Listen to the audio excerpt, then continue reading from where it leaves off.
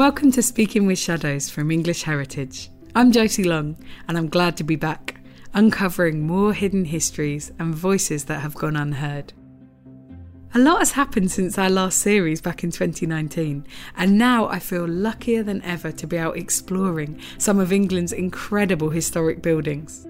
I'm honoured that I get to learn about the people that history forgot in the places where their stories live on. In our last series, we heard about people far from home in Roman Britain, discussed women and witchcraft in the Middle Ages, tipped the typical view of wartime Britain on its head, and pushed the boundaries of gender in a quiet abbey town.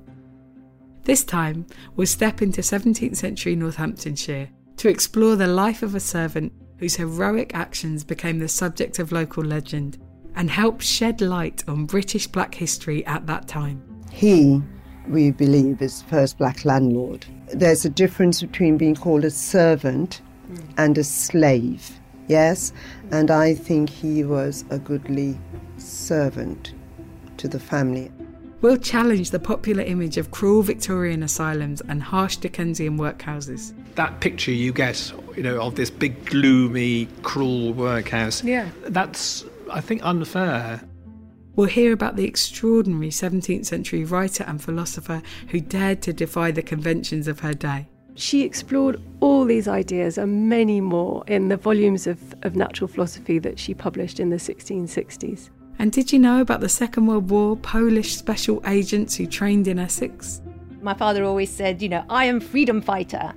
And we always used to laugh at him. But, in reality, he was a freedom fighter. He went, he volunteered, and he fought for the freedom of Poland.